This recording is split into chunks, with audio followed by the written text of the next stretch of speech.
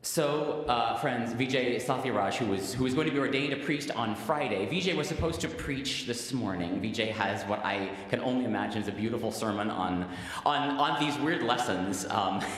Vijay, if you're out there, I hope that I get to hear your sermon one of these days, because I think you were planning on preaching on 1 Corinthians, that whole shun fornication bit. This is not a morning when I feel called to pick apart Paul's words about fornication and prostitutes, especially when those words are bracketed with what, to my mind, are two of the very best stories in the whole Bible: the calling of the prophet Samuel in Hebrew scripture, and then the calling of Nathaniel in the Gospel of John. These are two stories that were imprinted very early on me as a child. The John story, the calling of Nathaniel, because that is where my name comes from.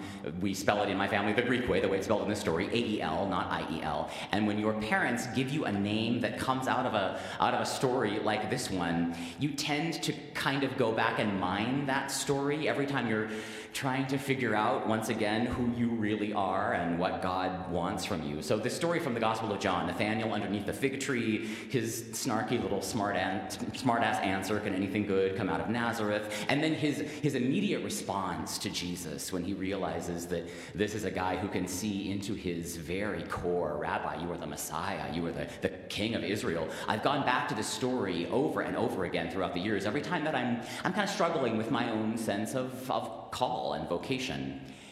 But as a child, it was the Samuel story that impressed me the most. I remember being probably 7 or 8 or 9 years old. In my memory, I was upstairs in my bedroom. It was late at night.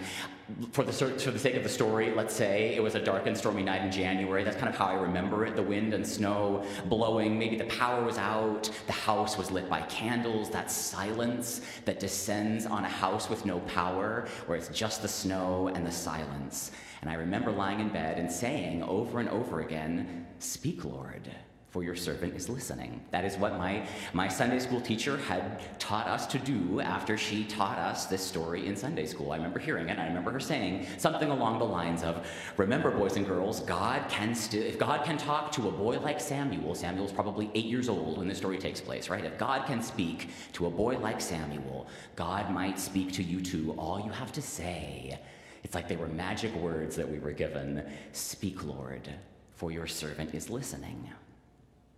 What the Sunday school teacher did not tell us, but what I have learned to be true as I've learned this story in a deeper way over the years, is that the words that Samuel are given by God are horrible words. They are pretty awful for Samuel's caretaker, his mentor Eli. God says to Samuel, "I'm about to do something in Israel that will make both ears of anyone who hears about it tingle." It's an indictment against temple corruption, we think. That seems to be the message that Samuel is given to take to Eli. It's actually an indictment, in some ways, of Eli himself and of Eli's leadership. God says, "I'm going to punish Eli's house forever for the iniquity that he knew very well about." His sons were blaspheming God, and he did not restrain them. God says, I swear to the house of Eli that the iniquity of Eli's house shall not be expiated by sacrifice or offering forever. Imagine getting up for breakfast and having your 8-year-old mentee tell you that the iniquity of your household will never be expiated by sacrifice or offering, and that God is about to do something that will make both ears of anyone who hears about it tingle. Maybe we should not teach our kids to lie in bed at night and say, "Speak, Lord, for your servant is listening." Who knows what God might say? I think that might actually be the point of this story. Certainly on this morning, when we gather across this region, across the country, wherever you happen to be, when we're gathering in our homes, many of us shut in by winter snow and ice, and we're thinking this weekend about another prophet who heard God's voice on a wintry January day not that long ago. Martin Luther King Jr. was 27 years old when God first spoke with him. He had already been to seminary. He had his PhD in theology. Martin King was a brainy preacher's kid who was so steeped in the world of church and theology that up until this moment, religion was just kind of a part of his assumed landscape. It was sort of natural, an assumed thing, not a chosen thing. And it was the family business, right? And he was becoming a star. far. He was a preacher who was gaining reputation. His leadership of the Montgomery bus boycott was putting him on the national map as a leader of civil rights, and the pushback was getting pretty intense. So Martin King, at 27 years old, was struggling with this question, who am I to be now? There was a very safe option, at least a safer option, on the table, right? He could take over his dad's pulpit, as was the intent, the renowned Ebenezer Baptist Church in Atlanta. He could kind of stay in his lane, preach a safe message about justice and equality and civil rights, but mostly stay out of the weeds and stay out of the streets. More to the point, he could do, as I imagine his mother probably wished he would, he could stay out of jail. He was receiving threatening phone calls. He had 2 small children and a wife to support at home. And they knew that their home could be bombed at any moment. They were getting those threats, and actually just a few days after January 27th, 1956, that is precisely what happened. The King home was bombed. Everybody was safe, but their home was bombed. A couple days before that, on January 27th, Martin King was at a crossroads.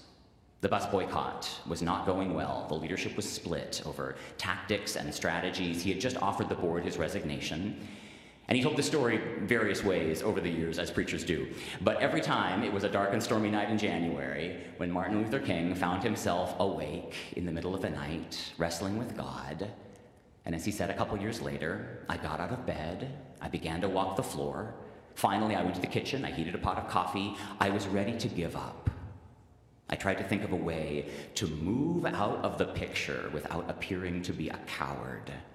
My head was in my hands. I bowed over the kitchen table, and he said I prayed aloud. The words I spoke to God that midnight are still very vivid in my memory. I am here taking a stand for what I believe is right. But now I am afraid. The people are looking to me for leadership, and if I stand before them without strength, they too will falter. I am at the end of my powers. I have nothing left. I have come to the point where I cannot face it alone. King wrote, at that moment, I experienced the presence of the divine as I had never experienced it. It seemed as though I could hear the quiet assurance of an inner voice saying, stand up for righteousness, stand up for truth. God will be at your side forever. And he said, almost at once, my fears passed from me. My uncertainty disappeared. I was ready to face anything. The outer situation remained the same, but God had given me an inner calm. It was January 27th, 1956, just a few short weeks after Martin Luther King's 27th birthday. Harry Belafonte once told Martin Luther King's biographer, this country only loves a dead radical. Maybe before we celebrate the man with the dream, we should take a moment and remember the radical, the prophet, who chose a harder path, not an easier one, especially then as he neared the end of his life in the late 60s, 1966, 67, 68. Martin King was speaking a word that made both ears of everyone who heard it tingle. The white northern liberals who had rallied to his cause in the 50s and the early 60s over bus boycotts and lunchroom sit-ins began to abandon him 10 years later when he started to speak out against capitalism and poverty and the Vietnam War. King told an interviewer in these years, it's much easier to integrate a lunch counter than it is to guarantee an annual income to get rid of poverty for Negroes and for all people. It's much easier to integrate a bus than it is to make genuine integration and quality education a reality in all of our schools. It was fine to go down to Selma to march across a bridge, but don't touch Chicago. Don't try to integrate Philadelphia and New York and Darien, Connecticut, or Lake Oswego, Oregon. In those years, 3 out of every 4 white Americans disapproved of Martin Luther King. They saw him as an extremist, and they wanted nothing to do with him. His white allies, that 1 in 4, were starting to leave him, and many of his black allies were abandoning him too. After he preached against the war in Vietnam, the NAACP, which was never his staunchest ally, called publicly for his stepping down as a leader in the civil rights movement. This country only likes dead radicals. But as soon as a radical gets a national holiday, we try to scrub them of their more challenging ideas, we scrub them of their humanity, and we turn them into a stained glass saint. But Martin Luther King Jr. was no stained glass saint, and the words he was given by his God on that January day in 1956 were just as challenging to the white and to the black leadership of America as the words of the prophet Samuel that he was given against the temple leadership of his day, Israel in the 11th century BCE. They were both given words that made both ears of everyone who heard them tingle. And yet we long to hear the voice, don't we? I mean, maybe I'm alone in this. I do, all these years later, lying in my bed at night, wrestling with whatever particular issue, a particular sermon, a particular position on something. When do you choose? That's a question I think that many of us ask. When do you choose the safer, prudent, longer game, right? The less glamorous, but just as important work. You know, you claim your daddy's pulpit, you make sure you check in on old Mrs. Simpson this week because she's not feeling very well, Martin. You baptize babies, you officiate at funerals, you care for the people God has called you to care for. That is good and holy work. And then when do you offer yourself then to the crossfire of conflict or the pitfalls of politics, the anger and the vitriol and the violence that comes when you start saying things that make people's ears tingle, when you start confronting something that you know to be wrong, a system that you know to be unjust? When do you risk speaking out, maybe not against your enemies, but against your friends? Speak, Lord. That is what I was taught to pray as a boy. I pray it still, although more and more these days, that is a prayer that fills me with fear, not always with longing. Speak, Lord, for your servant is listening, I think. Speak, Lord, for your servant is listening, but what do you want me to do? And when God comes, when God's presence fills the room, when God's voice is heard then with clarity, will we have the courage to act on the words that we are given? I don't know.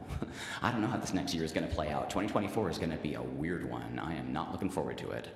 I don't know how this congregation is going to be called to respond to what promises to be one of the most brutal election cycles we've seen, the continued voices of hatred and violence that are rising all around us, a violence that often speaks with the authority, the claimed authority of God. It speaks in the name of Jesus. And it feels like a foolish thing sometimes to let yourself be that naked, that vulnerable, that open to God, to say, as I was taught by my third grade Sunday school teacher, to say, speak, Lord, for your servant is listening. I don't always know that I want to hear it. I'm not sure I'm ready for that kind of upheaval in my life. I don't think I'm alone in that deep tension we feel around longing to hear God's voice, terrified of what God's voice might ask of us. This is a country that loves a dead radical. This is a country that needs living radicals.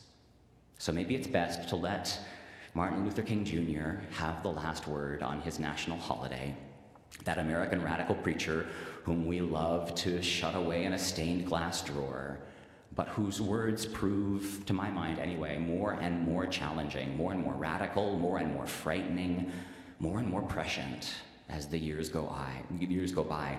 There was a quote that I think VJ was going to end with. We talked about subbing it in instead of the Corinthians reading. I think the letter from the Birmingham jail has just as much right to be in the canon of sacred scripture as anything that Paul wrote to a church in Corinth. And in that piece of American sacred scripture, King writes, I was initially disappointed at being categorized as an extremist. Although as I continued to think about the matter, I gradually gained a measure of satisfaction from that label. Was not Jesus an extremist for love? Love your enemies, bless them that curse you, do good to them that hate you, pray for them which despitefully use you and persecute you. Was not Amos an extremist for justice? Let justice roll down like waters and righteousness like an ever-flowing stream. Was not Paul an extremist for the Christian gospel? I bear in my body the marks of the Lord Jesus. Was not Martin Luther an extremist? Here I stand, I can do no other, so help me God. And John Bunyan, I will stay in jail to the end of my days before I make a butchery of my conscience. And Abraham Lincoln, this nation cannot survive half slave and half free. And Thomas Jefferson, of all people, we hold these truths to be self-evident that all men are created equal. So the question, Dr. King says, the question is not whether we will be extremists, but what kind of extremists we will be. He says, perhaps the South, this nation, and the world are in dire need of creative extremists. Perhaps our world is in need of some creative extremists. Speak, Lord, for your servants are listening.